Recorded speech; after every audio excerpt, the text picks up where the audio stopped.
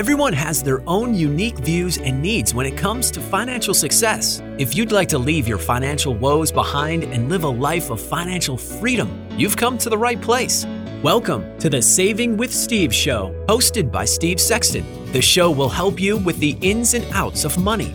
We talk about financial issues that could be costing you thousands of dollars and keeping you up at night. We talk about money, tax reduction, saving more, spending less, 401ks, risk management, retirement, and everything under the sun that relates to you having a healthier, happy relationship with money. Now, here is your host of Saving with Steve, Steve Sexton. Hello, welcome to the Saving with Steve show, where we talk about the ins and outs of money, pretty much everything under the sun that relates to you having a healthier, happier relationship with money. My name is Steve Sexton. I want to thank you for joining us today. I just can't say enough how appreciative I am. We have over 600,000 listeners here in the United States and over 50,000 listeners overseas, and we're continuing to grow. So check us out at savingwithsteve.us. But today we have a wonderful show, and the reality is we're talking about money. There's this wonderful new book by an author by the name of Magnus. And that book, it's called Money for You, Mutual Fund Investing and a Budget for Beginners. We have a number of people that are listening to the show that might be parents, people in their 20s or 30s. If you're broke before payday, tired of always having to look at price tags, we have Magnus here today. He teaches and gives the tools to readers and fiscal responsibility to help them gain financial independence. So we're looking for that. After Magnus, we're going to be talking about some of the things that have been going on in the online shopping world, which is the big increase in fraud. Now, over the last 12 months, almost 47% of identity fraud was classified as a sophisticated fraud. And that's a 57% increase from last year. We're seeing verified accounts of people not going after somebody's biometric data, but just falsifying documents and creating identity theft. Well, we have the Vice President of Fraud for Unified, which is Roux. He's going to be with us. He's going to go through it all, show you how to protect yourself so we can protect everybody's money. With that said, I want to introduce you to Magnus. Magnus, welcome to the show. Good afternoon, Steve. Thank you for having me. That's right. You're in the East Coast. It's afternoon. I'm out here in frigid California. And I know it's only like 45 degrees, and that's not frigid where you're at. But hey, it's the way it goes. Now, Magnus, I really love people's stories, and all of our listeners do as well. Now, my understanding is you started working at the age of 12, and you were a waiter working at a restaurant in New York City, 21 years old, and you got introduced to somebody who kind of opened up the doors and gave you the big aha moment. Could you tell us a little bit about that? Sure. Just like everybody else in New York City, trying to make its way through, trying to find a way to make the next payment to your house, or actually trying to get enough money to buy a meal because of how expensive it is. But constantly, I was working at this diner, and a lot of people kept coming in with, the suits, the cars, they had the jewelry on, they had the family with them. And a couple of the regulars that came in on their lunch breaks and whatnot, I started talking with them, a little hi here, a little there, hello, how are you? And conversation started sprouting from that, to find out that they were making their money in investing. They were still working their 9-to-5 jobs, and they were having their money make more money for them by just following the stock market, by investing in other companies, startup companies that were actually happening at the time.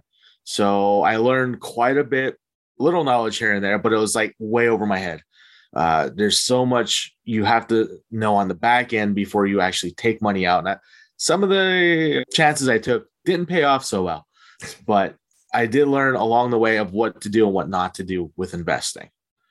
I like the fact that you said some of the chances I take didn't work out that well, because quite frankly, when you're learning, you make mistakes, and just the way it is, and you learn from them, obviously. Oh, you learn a lot faster by the mistakes. By constantly learning a book or anything, it's what it's supposed to be. But once you go and actually make a mistake and figure out what happened and what made that mistake happen, you learn for next time. It's like, hey, wait a second here. This is sort of following this, so let's stay away from it. No, I think that's wonderful, because too many people, they think they read a book and they think they know what they're doing, and they actually don't. And as a result, they're in a bit of trouble.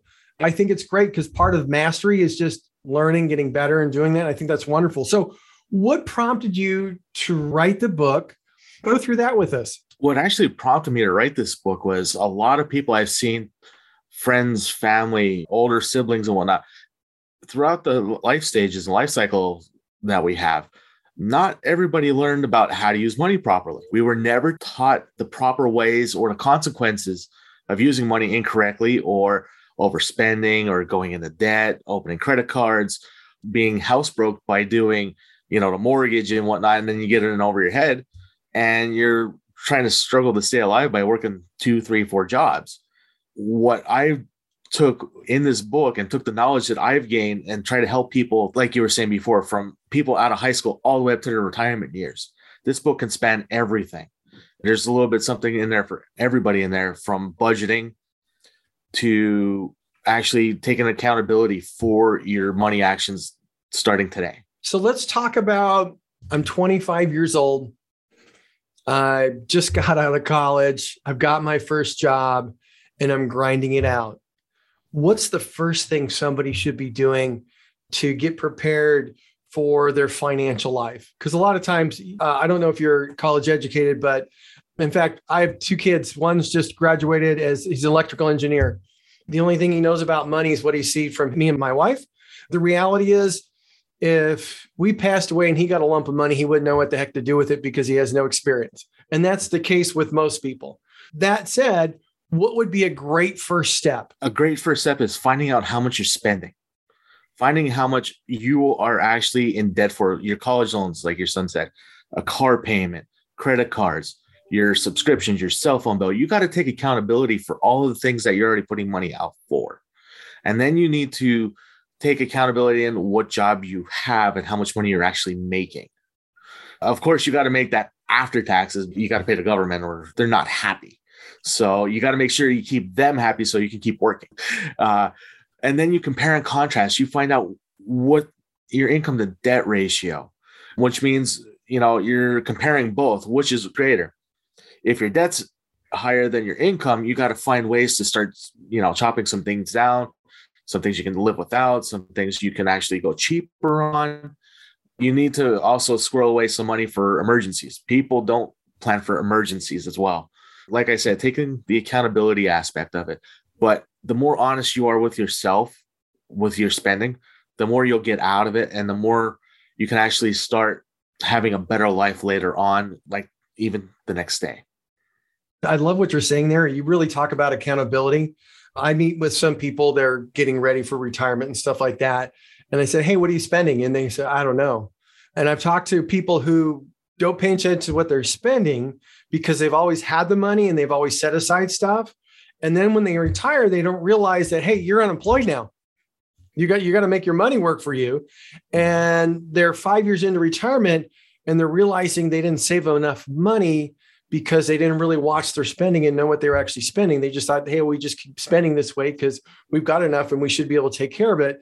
And 5 years down the road, they're looking at, okay, so how do I adjust my lifestyle downward so I could retire? And that's not the way you want to do it.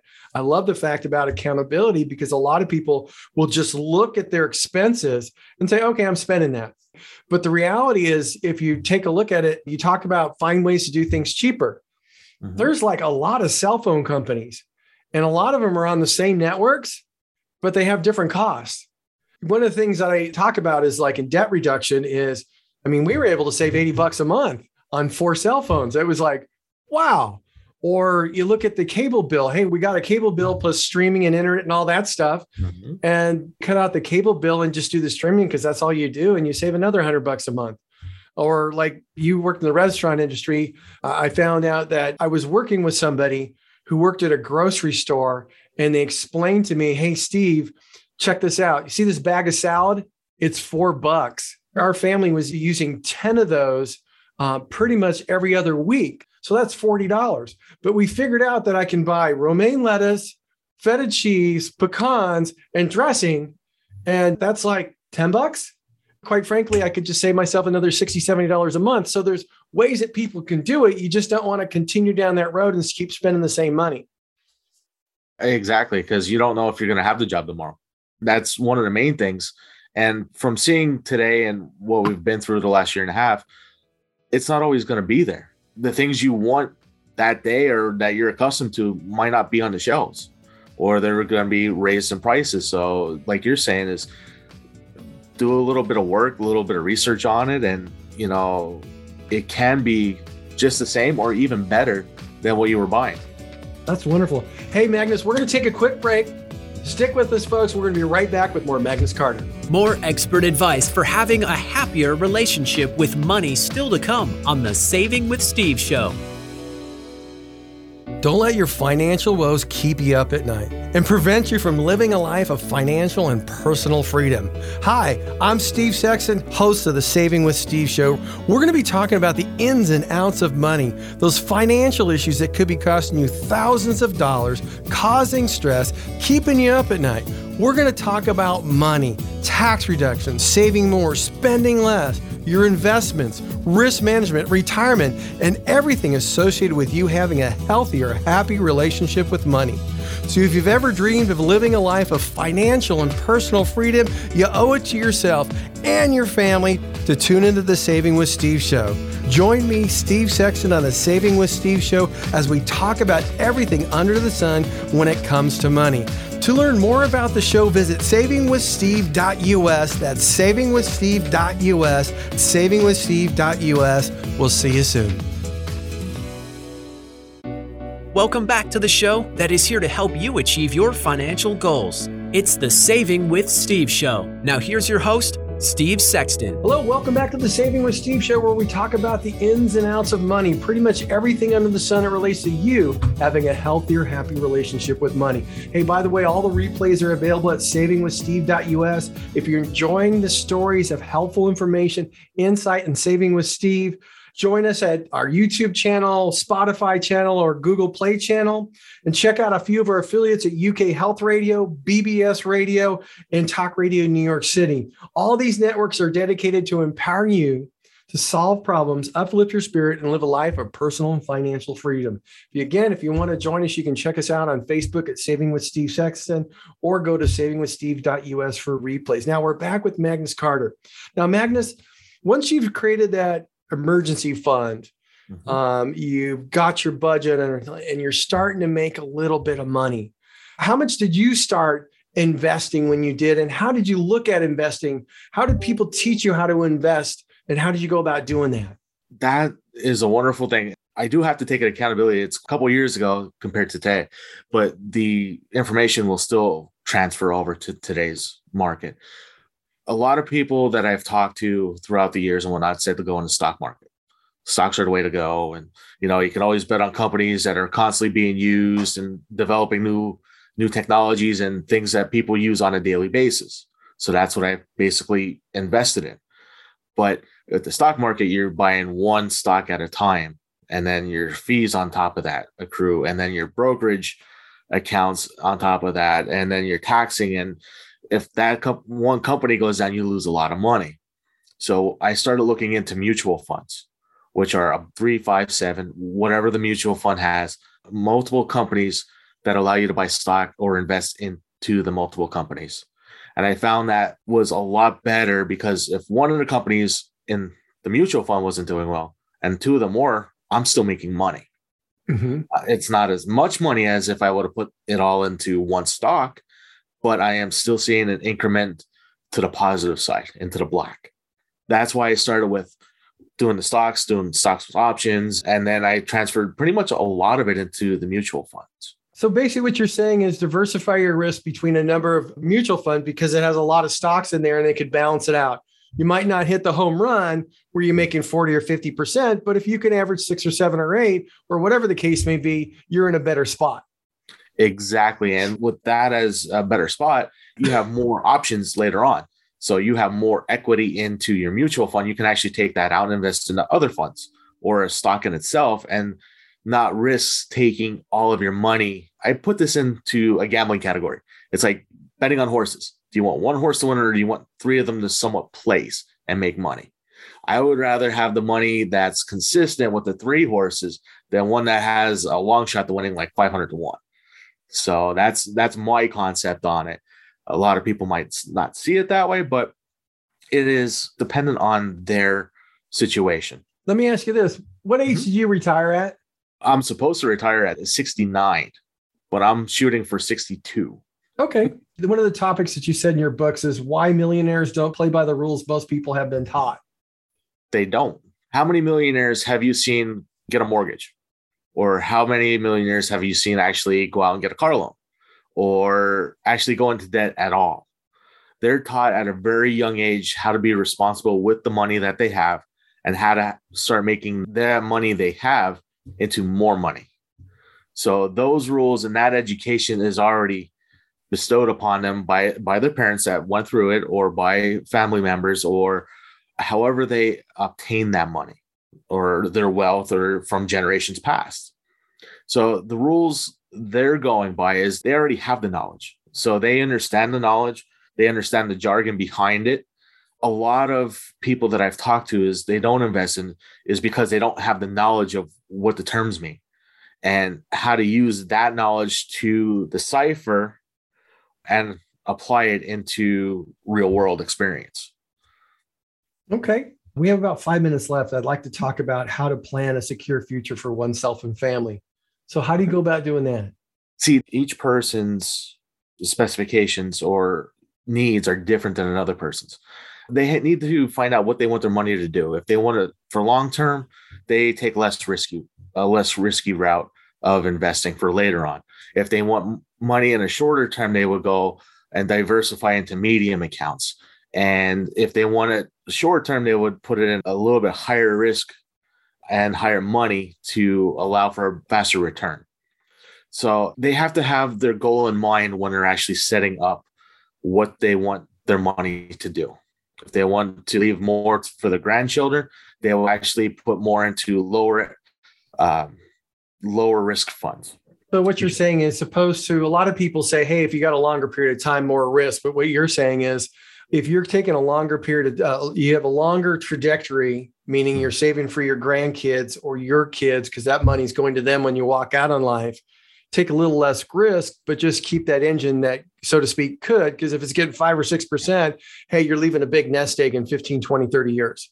Now, exactly. If it's a shorter period of time, you're saying, hey, have a medium risk. So when we're looking at, say, 10, 12 years, you know what, you're looking at a medium risk. Yeah, you're going to get a higher rate of return than that long term, but you know what, your time horizon's a little shorter, so you can take on more risk. And then for those people who have a short period of time, you're saying, hey, if you're going to take a shorter period of time to reach your goal, take on more risk. Is that correct?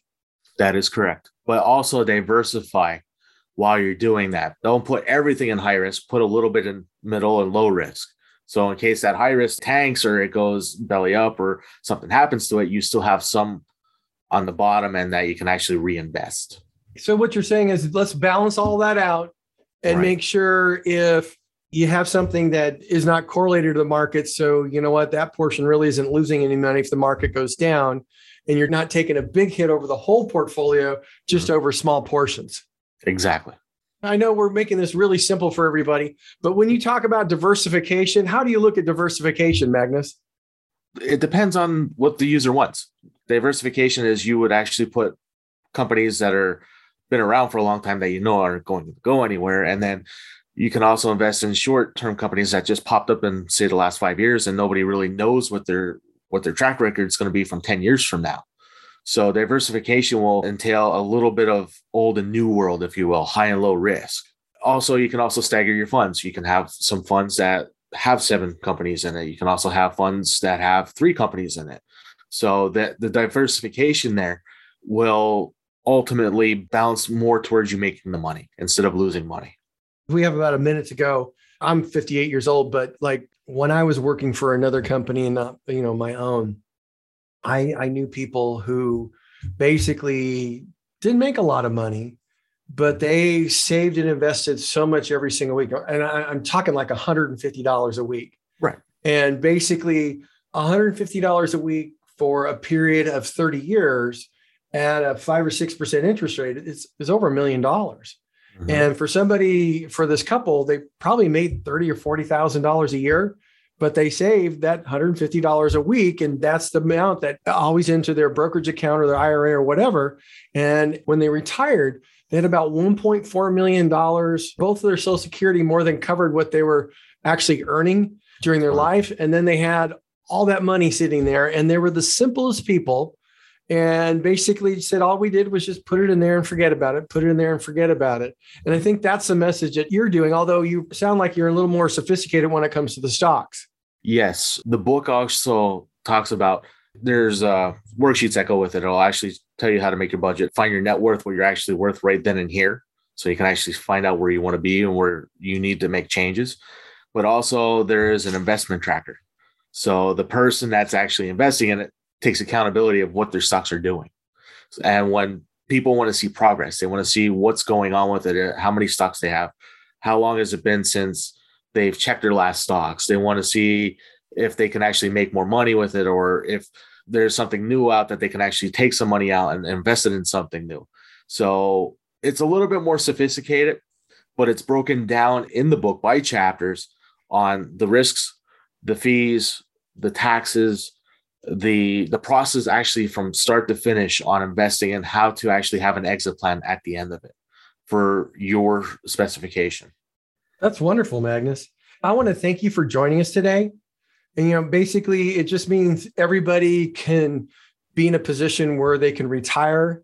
Statistics show today that there's about 45% of people out there, they're going to be working for the rest of their lives until the day they die. And the reality is you can have a regular 9-to-5 job and put yourself in a position to where you can actually retire. And one of the ways to do it is actually go out and get Magnus's book. The book's called Money for You, Mutual Fund Investing on a Budget for Beginners. You can get it at Amazon. By the way, it's rated 4.5 stars, which is outstanding. So Magnus, I want to thank you for joining us. Is there any other places that people can get your book? Yes, Steve. Actually, they can get it up. They can order it on Barnes and Noble as well. Okay. Walmart is carrying it now. If you do a search for it, Making More Money for You and what Magnus Carter, it will show up wherever you can buy books. It's also in an audio form for people on the go. That's awesome. Audible. So that means people can listen in their car while they're driving along and learn how to do things. So Magnus, I want to thank you for joining us. Stay safe, stay healthy, and look forward to seeing you possibly next time, okay? Thank you for having me on the show. You're welcome. Everybody, that was Magnus Carter. You want to stick with us? I'm going to be going through the 2022 financial resolutions. And then we have Albert Roux, Vice President of Fraud at Vido. With that, stick with us, folks. We're going to be right back. More expert advice for having a happier relationship with money still to come on the Saving with Steve show. Don't let your financial woes keep you up at night and prevent you from living a life of financial and personal freedom. Hi, I'm Steve Sexton, host of the Saving with Steve show. We're going to be talking about the ins and outs of money, those financial issues that could be costing you thousands of dollars, causing stress, keeping you up at night. We're going to talk about money, tax reduction, saving more, spending less, your investments, risk management, retirement, and everything associated with you having a healthier, happy relationship with money. So if you've ever dreamed of living a life of financial and personal freedom, you owe it to yourself and your family to tune into the Saving with Steve show. Join me, Steve Sexton, on the Saving with Steve show as we talk about everything under the sun when it comes to money. To learn more about the show, visit savingwithsteve.us. That's savingwithsteve.us, savingwithsteve.us. We'll see you soon. Welcome back to the show that is here to help you achieve your financial goals. It's the Saving with Steve show. Now here's your host, Steve Sexton. Hello, everybody. Welcome back to the Saving with Steve show. My name is Steve Sexton. I really want to thank you for joining us. You know what? We are all about the ins and outs of money. We're going to be talking about 2022 financial resolutions in just a second. I would like to send a shout out to our affiliates at UK Health Radio, BBS Radio, Talk Radio, New York City, E360 TV. All these networks are dedicated to empowering you to solve problems, uplift your spirit, and help you live a life of personal and financial freedom. So if you'd like to follow us on Facebook at Saving with Steve Sexton, that's Saving with Steve Sexton, the Insiders Club at savingwithsteve.us, get all your replays, exclusive access to our videos, guest gifts, and more. Now let's talk about those 2022 financial resolutions. Many of us are beginning to think about what we want to accomplish next year and in the long term. For some, it's committing to a healthier diet, getting more exercise, spending more time with family, going on more adventures, or saving for adventures or saving for the future. What I'm going to do is just impart some simple strategies to think about for planning for your financial resolution. First of all, save more for retirement. If you're already saving for retirement, figure out a way to increase that amount you put away each and every year. If you've hit the maximum on your 401k contributions or your IRA, find another place to put some money. And if your company has a 401k, and especially if they match, you want to match at least whatever they match, because otherwise you're throwing away free money. And if you set it up to where it's coming from your checking account to your IRA, your Roth IRA, or your payroll to your 401k, it's almost like a forced savings plan. You're putting a structure around your retirement plan. You can set it and forget it. Consider a Roth IRA. It's a great way to save for those who don't have a 401k or want to add on current savings methods. You're using after-tax dollars, which allows you to put yourself in a position when you withdraw the money to withdraw it tax-free, providing you do it after 59 and a half. Now, if you haven't started, put as much as you can away per pay period and keep increasing that on an annualized basis if you get a bonus or whatever the case is. Next, pay off credit card debt. Your goal should be pay off credit card debt each month. It's because it has the highest interest rates of all consumer debts. Remember to always pay more than the minimum required. Don't take out more debt while you're still paying off your credit cards. If you owe on more than one credit card, pay out the one with the highest interest rate first, then put your money towards the card with the next highest interest rate until you have it paid off. It's called the snowball method. Now, some people don't like the one with the highest balance because it's too big. Find the one with the smallest balance. The key is creating momentum here to pay it off, because you got to remember that it's better to earn an interest than pay an interest. Next, 40% of Americans doesn't have an emergency fund or can't handle an emergency of $400. If you don't have an emergency fund, make a 2022 goal to start building one. You should aim to have around 6 months worth of expenses and savings account to get you through some rainy days there. The economy is a lot more precarious than usual right now. So building towards this goal can give you peace of mind if the unexpected happens. Also, if you have an emergency fund, and you're looking for another position or looking to start a business and you're part of that resignation culture, hey, that's fine. But that emergency money will help you get there. Next, review your insurance. Insurance is a large but necessary expense in our lives. You have homeowners insurance, auto insurance, health insurance, life insurance, and you might even have disability insurance. Now is the time to make sure you're not overinsured or underinsured. You can save by bundling your home and auto insurance with one carrier. Is your health insurance the right plan for you based off your age and her current health status? Do you have enough life insurance for your spouse should tragedy strike? So think about this. I had a brother that passed away in March. He was only in his early 50s. But the reality is he had a life insurance policy for his family. So his family, his wife, and his 2 kids who are in high school are still able to move forward because of that life insurance policy. You need to look at having a life insurance policy if you have a family or a spouse, and you should be looking at replacing 10 years worth of income. What it'll do is it'll enable that spouse to reduce their work if they're taking care of kids, and it will complete your retirement plan if you're not able to complete it yourself. So really think about that when it comes to the insurance. Next, evaluate your income and finances. In addition to saving more and spending less, try to boost your income is also beneficial. Searching for a higher paying job, seeking employment with better benefits, reducing or eliminating commuting costs, moving to an area with lower cost of living can all be substantial. Positive impact on your finances. Look to generate alternative income streams, such as freelance work, side hustles, passive income through rental or dividend and paying stocks to create financial flexibility. One of the biggies is improve your credit score. Check your credit report for errors. Pay bills on time. Keep your credit utilization under 30%. Credit utilization is the amount of debt outstanding on your revolving credit sources like credit cards, home equity lines, as a percentage of your available credit. Also, open up a credit card if you don't have one, but use it wisely. By sticking to this plan, your credit score should improve over time. Last but most important, improve your fitness level. Physical health can lead to financial health. Money and the economy are one of the biggest sources of stress at almost every income level. Making small but effective changes to eating better, cooking at home is healthier and cheaper.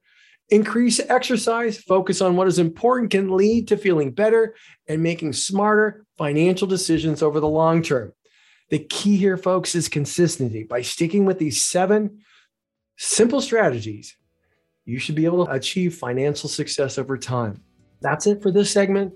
Can't wait to the next segment because we're going to talk to Albert Roux of Onafido, and he's the vice president of fraud because you know what? There's been a big strike in fraud, and that spike is increased by almost 60% over the last year. We all want to protect ourselves. Let's figure out what's going on. Stick with us. We're going to be right back with Albert Roux. More expert advice for having a happier relationship with money still to come on the Saving with Steve show. Don't let your financial woes keep you up at night and prevent you from living a life of financial and personal freedom. Hi, I'm Steve Sexton, host of the Saving with Steve show. We're going to be talking about the ins and outs of money, those financial issues that could be costing you thousands of dollars, causing stress, keeping you up at night. We're going to talk about money, tax reduction, saving more, spending less, your investments, risk management, retirement, and everything associated with you having a healthier, happy relationship with money. So if you've ever dreamed of living a life of financial and personal freedom, you owe it to yourself and your family to tune into the Saving with Steve show. Join me, Steve Sexton, on the Saving with Steve show as we talk about everything under the sun when it comes to money. To learn more about the show, visit savingwithsteve.us. That's savingwithsteve.us, savingwithsteve.us. We'll see you soon. Welcome back to the show that is here to help you achieve your financial goals. It's the Saving with Steve show. Now here's your host, Steve Sexton. Hey, welcome back to the Saving with Steve show, where we talk about the ins and outs of money. I also want to thank you all for joining us. As you know, we have over 600,000 listeners here in the United States, another 50,000 listeners overseas. So, you know, all the replays are available on savingwithsteve.us. If you're enjoying the stories that have helpful information, insights on Saving with Steve, then I encourage you to check us out on Spotify, Google Play, YouTube, so you never miss a show. Also, check out a few of our affiliates at UK Health Radio, BBS Radio, Talk Radio in New York City, E360 TV.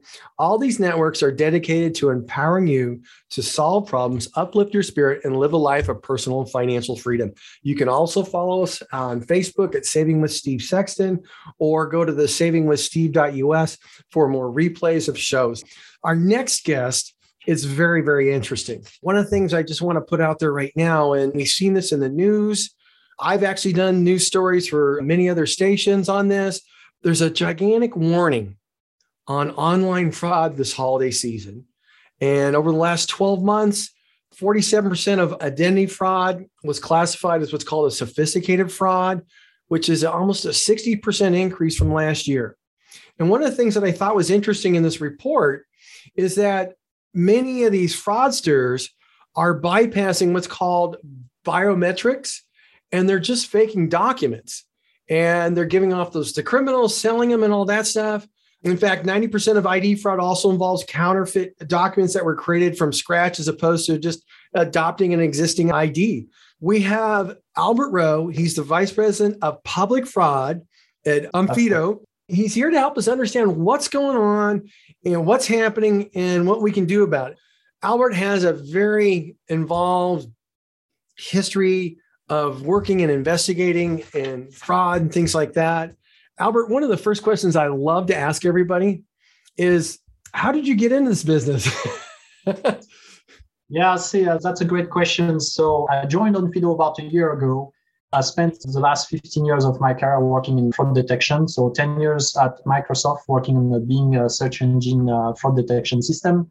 And then 4 more years at another company, still in online advertising, building a fraud detection system, a company called Criteo. And now I'm at Onafido working in identity verification. So For the people who don't know actually what Onfido is, I will give you a quick explanation. We're a global identity leader on identity verification.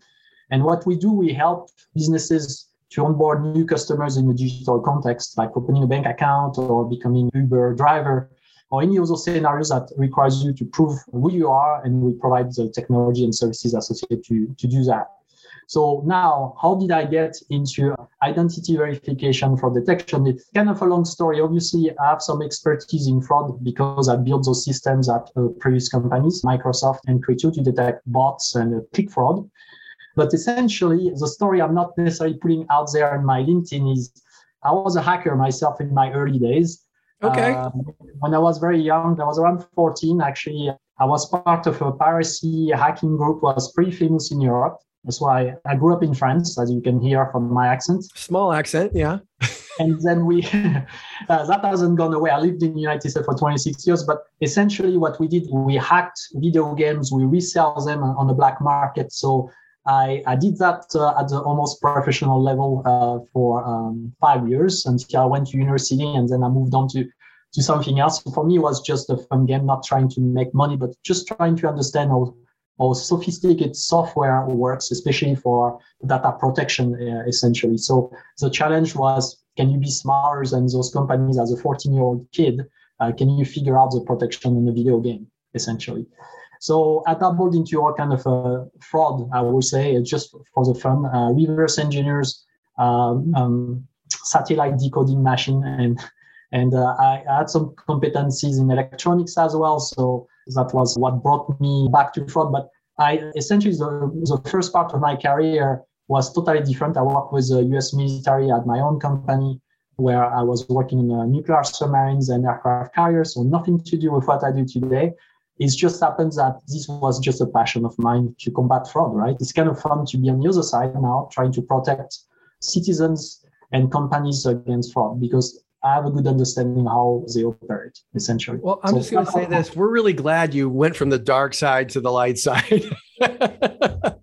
The landscape I'm talking about almost 30 years ago now was very different. Most people were not into the fraud for the money. They were doing it because they wanted to test themselves. They wanted to test their technical capabilities or their intelligence, right? They wanted to see how they stack up against professional coders.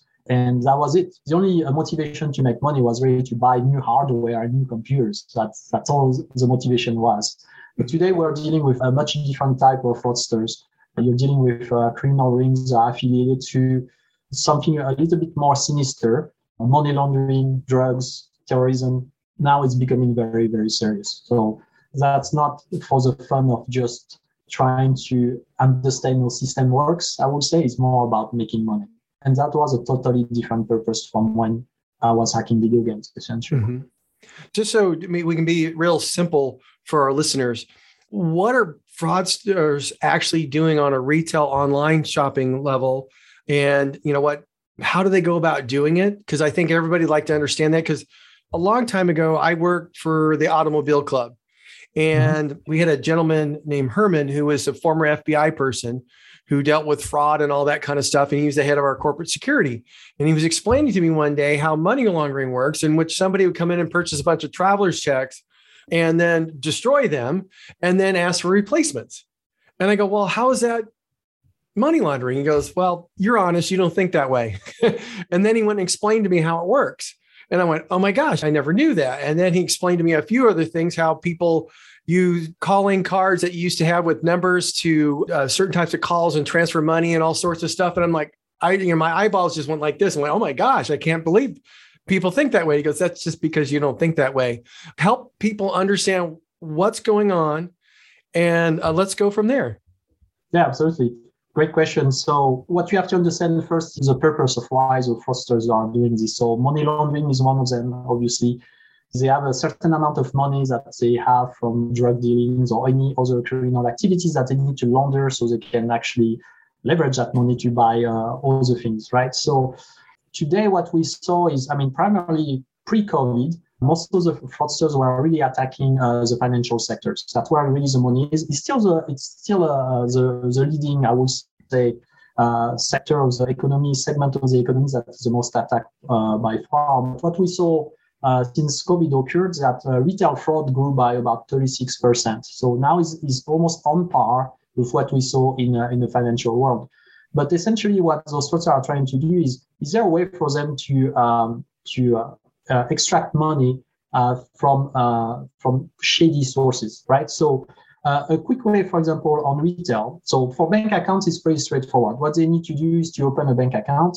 Either they provide fake documents and fake biometric data to open the account. So they collect information from the dark web, from data breach, for example. So if they heard like the latest data breach that we had in the United States from T-Mobile that exposed social security numbers, your name, your address, your phone number, all that information is available today on the dark web. And essentially, they can collect that information, recreate an identity document because they have all the information that they need. So they have a fake document, like a fake passport or a fake driver license.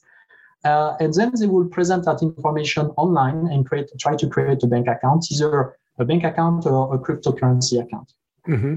Now, what they need to do is to siphon the money that they acquired via different means through that account, and then connect that new account that they connected from that bank account to the other accounts that they have where they can retrieve that money. So generally, that's going to be into countries like maybe Russia or Ukraine, or one of those countries where the legislation for Western European countries or United States is not going to reach them easily, right? So that's the main purpose why they want to open those bank accounts. Now, there's a different way to do it. Is what you can do is to simply either create an account on Amazon or Walmart, maybe, and then you can buy gift cards. So now you can monetize those gift cards, right? Because regardless of where you are in the world, you can buy something with those gift cards and then maybe sell it to your local market, right? You can sell a TV, you can buy an expensive iPhone these days with a gift card. So there's different ways that they can do this. So either their choice is to create an account, or simply they know that someone has an account and they do what we call an account takeover.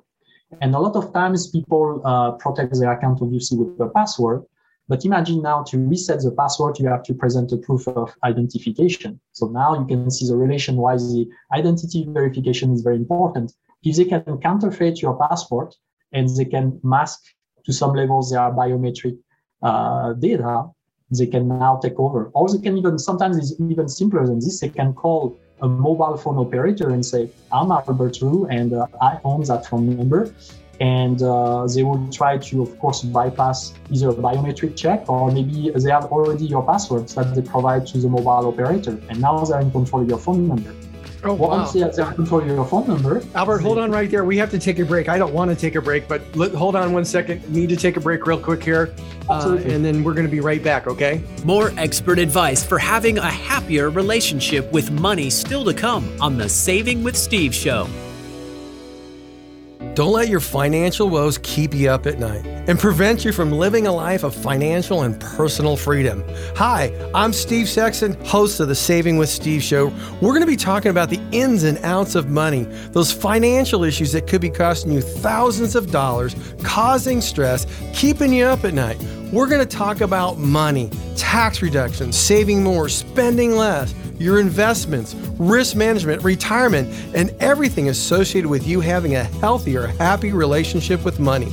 So if you've ever dreamed of living a life of financial and personal freedom, you owe it to yourself and your family to tune into the Saving with Steve show. Join me, Steve Sexton, on the Saving with Steve show as we talk about everything under the sun when it comes to money. To learn more about the show, visit savingwithsteve.us. That's savingwithsteve.us, savingwithsteve.us. We'll see you soon. Welcome back to the show that is here to help you achieve your financial goals. It's the Saving with Steve show. Now here's your host, Steve Sexton. Hey, welcome back to the Saving with Steve show, where we talk about the ins and outs of money. We're talking to Albert Roux. He's a vice president of public fraud on FIDO, and he's just dropping some pearls of wisdom here to understand what's going on. I'm actually kind of shocked at what people do and how it actually works. But most of us are oblivious to those things. That's because we're honest people and we don't think that way. So, Albert, let's continue on the thought that we had there. What are other ways that people go about doing that? So, I mean, the two main ways what they are trying to do is either they create a new account or they take over an existing account, right? So generally, the preference is to take over an existing account because simply the account is seasoned, is not under watch from the bank or from the e-commerce company, from the retail company. So every time a new account is created, there's a little bit more scrutiny around this. And so they have to be able to know the password or find a way to reset the password. And generally, that requires you to provide a proof of identity or show your biometric data, so either your face or your voice, or what we call the OTP verification in our business, but it simply means verifying your phone number, right? For example, you get a text and then you provide, within that text, you get a code, you provide that code back to the e-commerce platforms that you work with or your bank, and then you can access your account. And essentially, that's really around those three areas that the fraudsters try to exploit the system. Now, if we tie to the business of Onfido, why Onfido is important to protect users and businesses is because we're able to provide a verification of document. So the ID, we're able to determine if the identification document is legitimate or not. And then also we verify the biometric data, meaning that we match your face to the face shown in your document. And essentially, fraudsters have to bypass those controls, right? They have to bypass the identity control, and then they have to bypass the biometric control. And what we see is on the document side, the way they perpetrate in order to bypass those controls and open those accounts or take over an account, essentially they have to create those fake documents. So there's different ways they can go around this. They can buy templates online. You can buy them for about $18, where you can simply use Photoshop and then you print on your color printer and then you present that document now in front of your camera.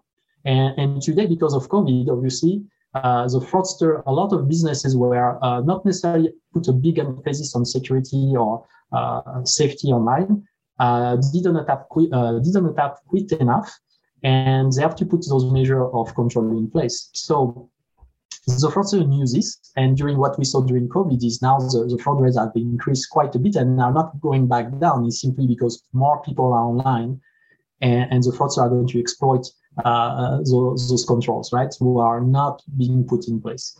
So essentially what they do, they acquire fake documents online or templates, or they take an existing document and they are going to modify it. So you're dealing with counterfeit or tempered documents, right? And then also they need to be able to bypass the biometric control. So your face, sometimes what we see, unfortunately, in our production data is they use masks, whether they are 2D or 3D. So some of them are poor quality and we're able to detect those. Some of them are much more advanced and they are like Hollywood level quality masks who cost about $2,000. And those mimic the micro expression of your face, right? Your eyes and your mouth. So those are a little bit more complicated to do. But on the document side, for example, we see about 47% of the document fraud is actually now getting sophisticated. So meaning that you're not dealing with somebody in a garage or in a basement as a 14-year-old kid, like I did, but you're dealing with a criminal and they are professionals, right? A lot of them are very well educated. So they even now start to exploit what we call synthetic data, meaning that they generate that biometric data using very complex computer algorithms. So right now we see it mostly on a picture. So we ask our client to take a selfie, right? And we start to see those type of attack on a selfie because it's a 2D picture and they're able to recreate this. On what we call a video biometric control using a video, where we have 600 video challenges for them to do. This is more complicated because today the algorithms are there, but you need a lot of computing power to do this. So this is not for the amateurs. And actually we have very good results in terms of biometric detection. So this is very hard even for the sophisticated fraudsters to bypass.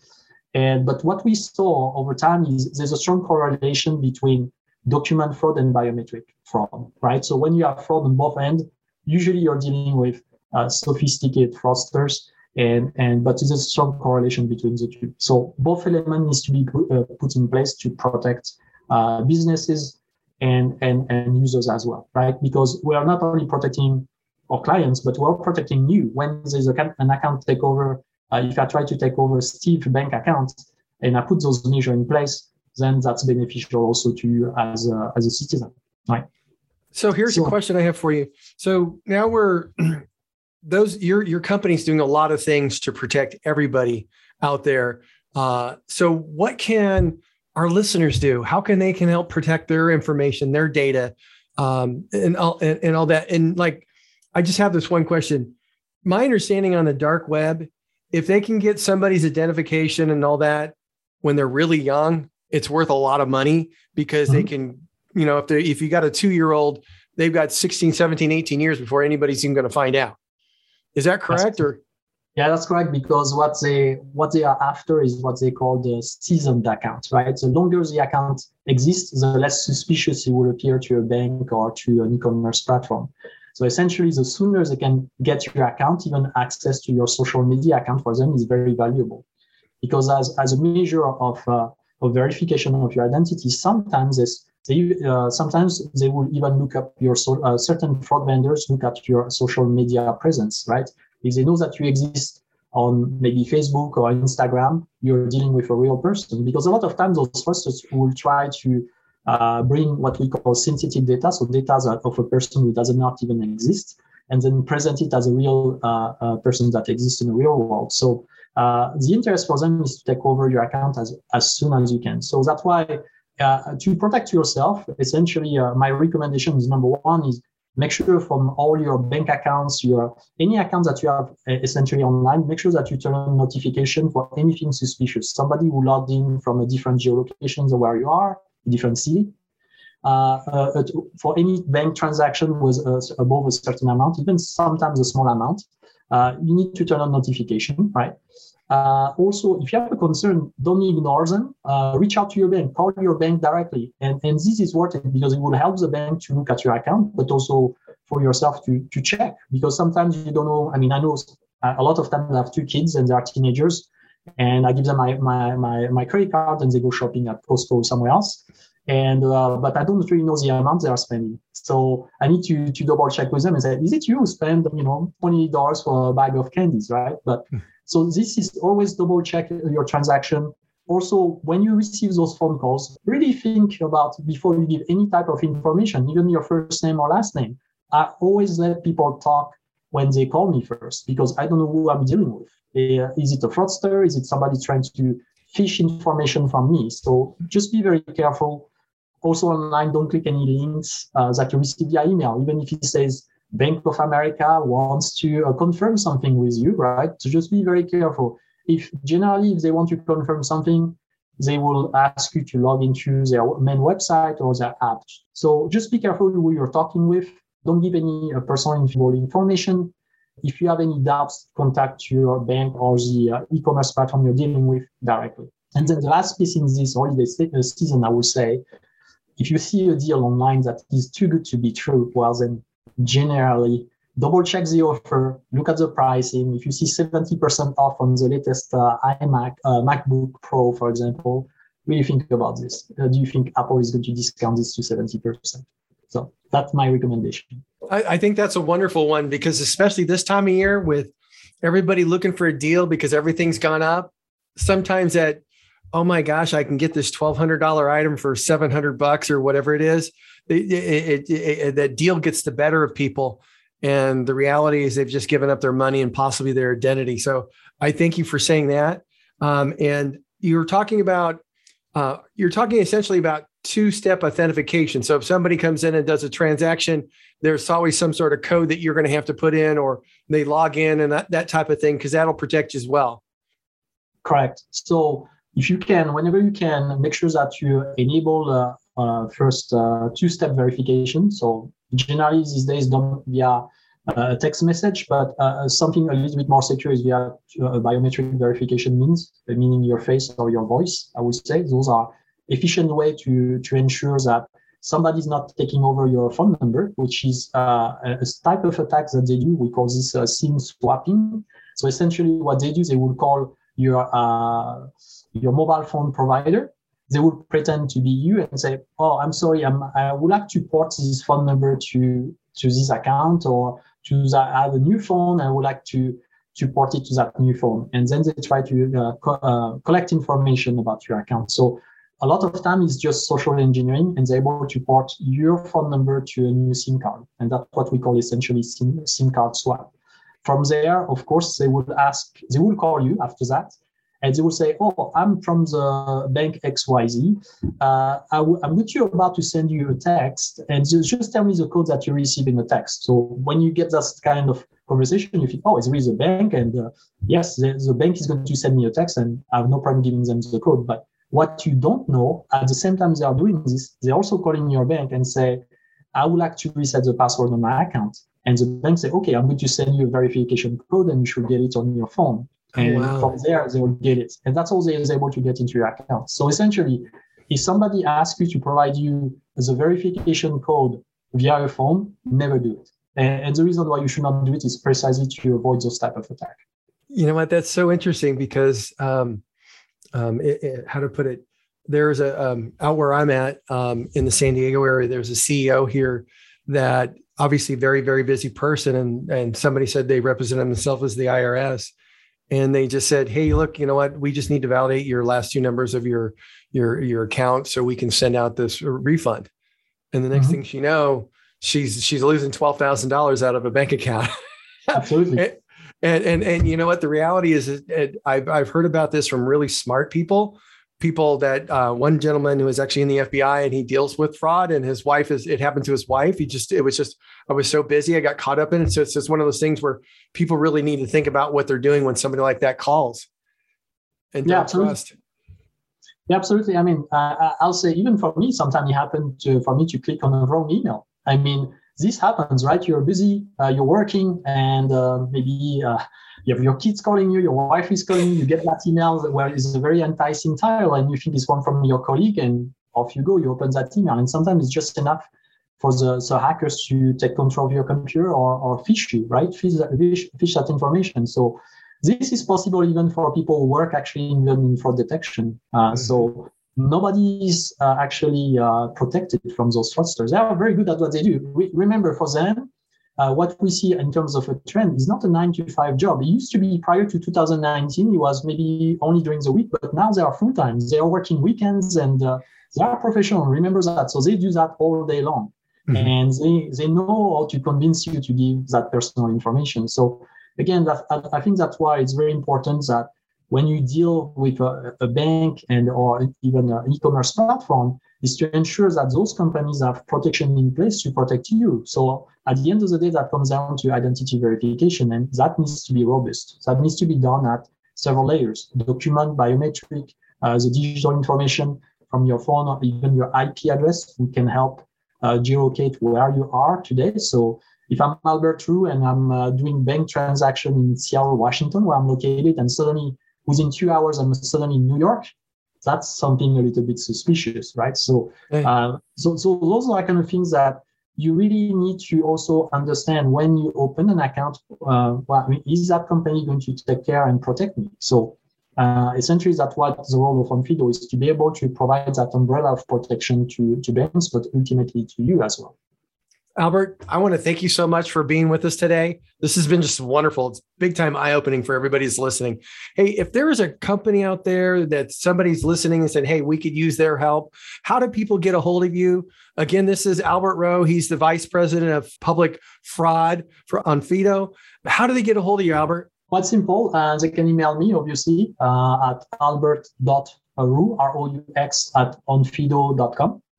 Or they can simply go to our website, onfido.com, OFIDO.com, and then just leave us a message. We're also available on Twitter or any social media platform. Feel free to reach out to me. We'll be happy to help you. Albert, I want to thank you for joining us today. Stay safe, stay healthy. Thank you. Same to you. Bye-bye. Goodbye. Wasn't Albert wonderful? Albert Roux, he's the Vice President of Public Fraud over at Onfido. He's given us some pearls of wisdom. You really want to think about those things and be conscious of that every day and be diligent so your money, your information doesn't get taken by a fraudster. We also had Magnus Carter, who talked about making money, especially for beginners. I talked about 2022 financial resolutions. I want to thank you all for joining us today. We'll look forward to seeing you this time next week. Have a great one. Bye-bye. Thank you for joining us for the Saving with Steve show, hosted by Steve Sexton. To learn more about the show and how to become a guest or sponsor, visit savingwithsteve.us. That's savingwithsteve.us. Join us again next time as we continue to talk about everything under the sun that relates to you having a healthier, happier relationship with money. This has been the Saving with Steve show, hosted by Steve Sexton.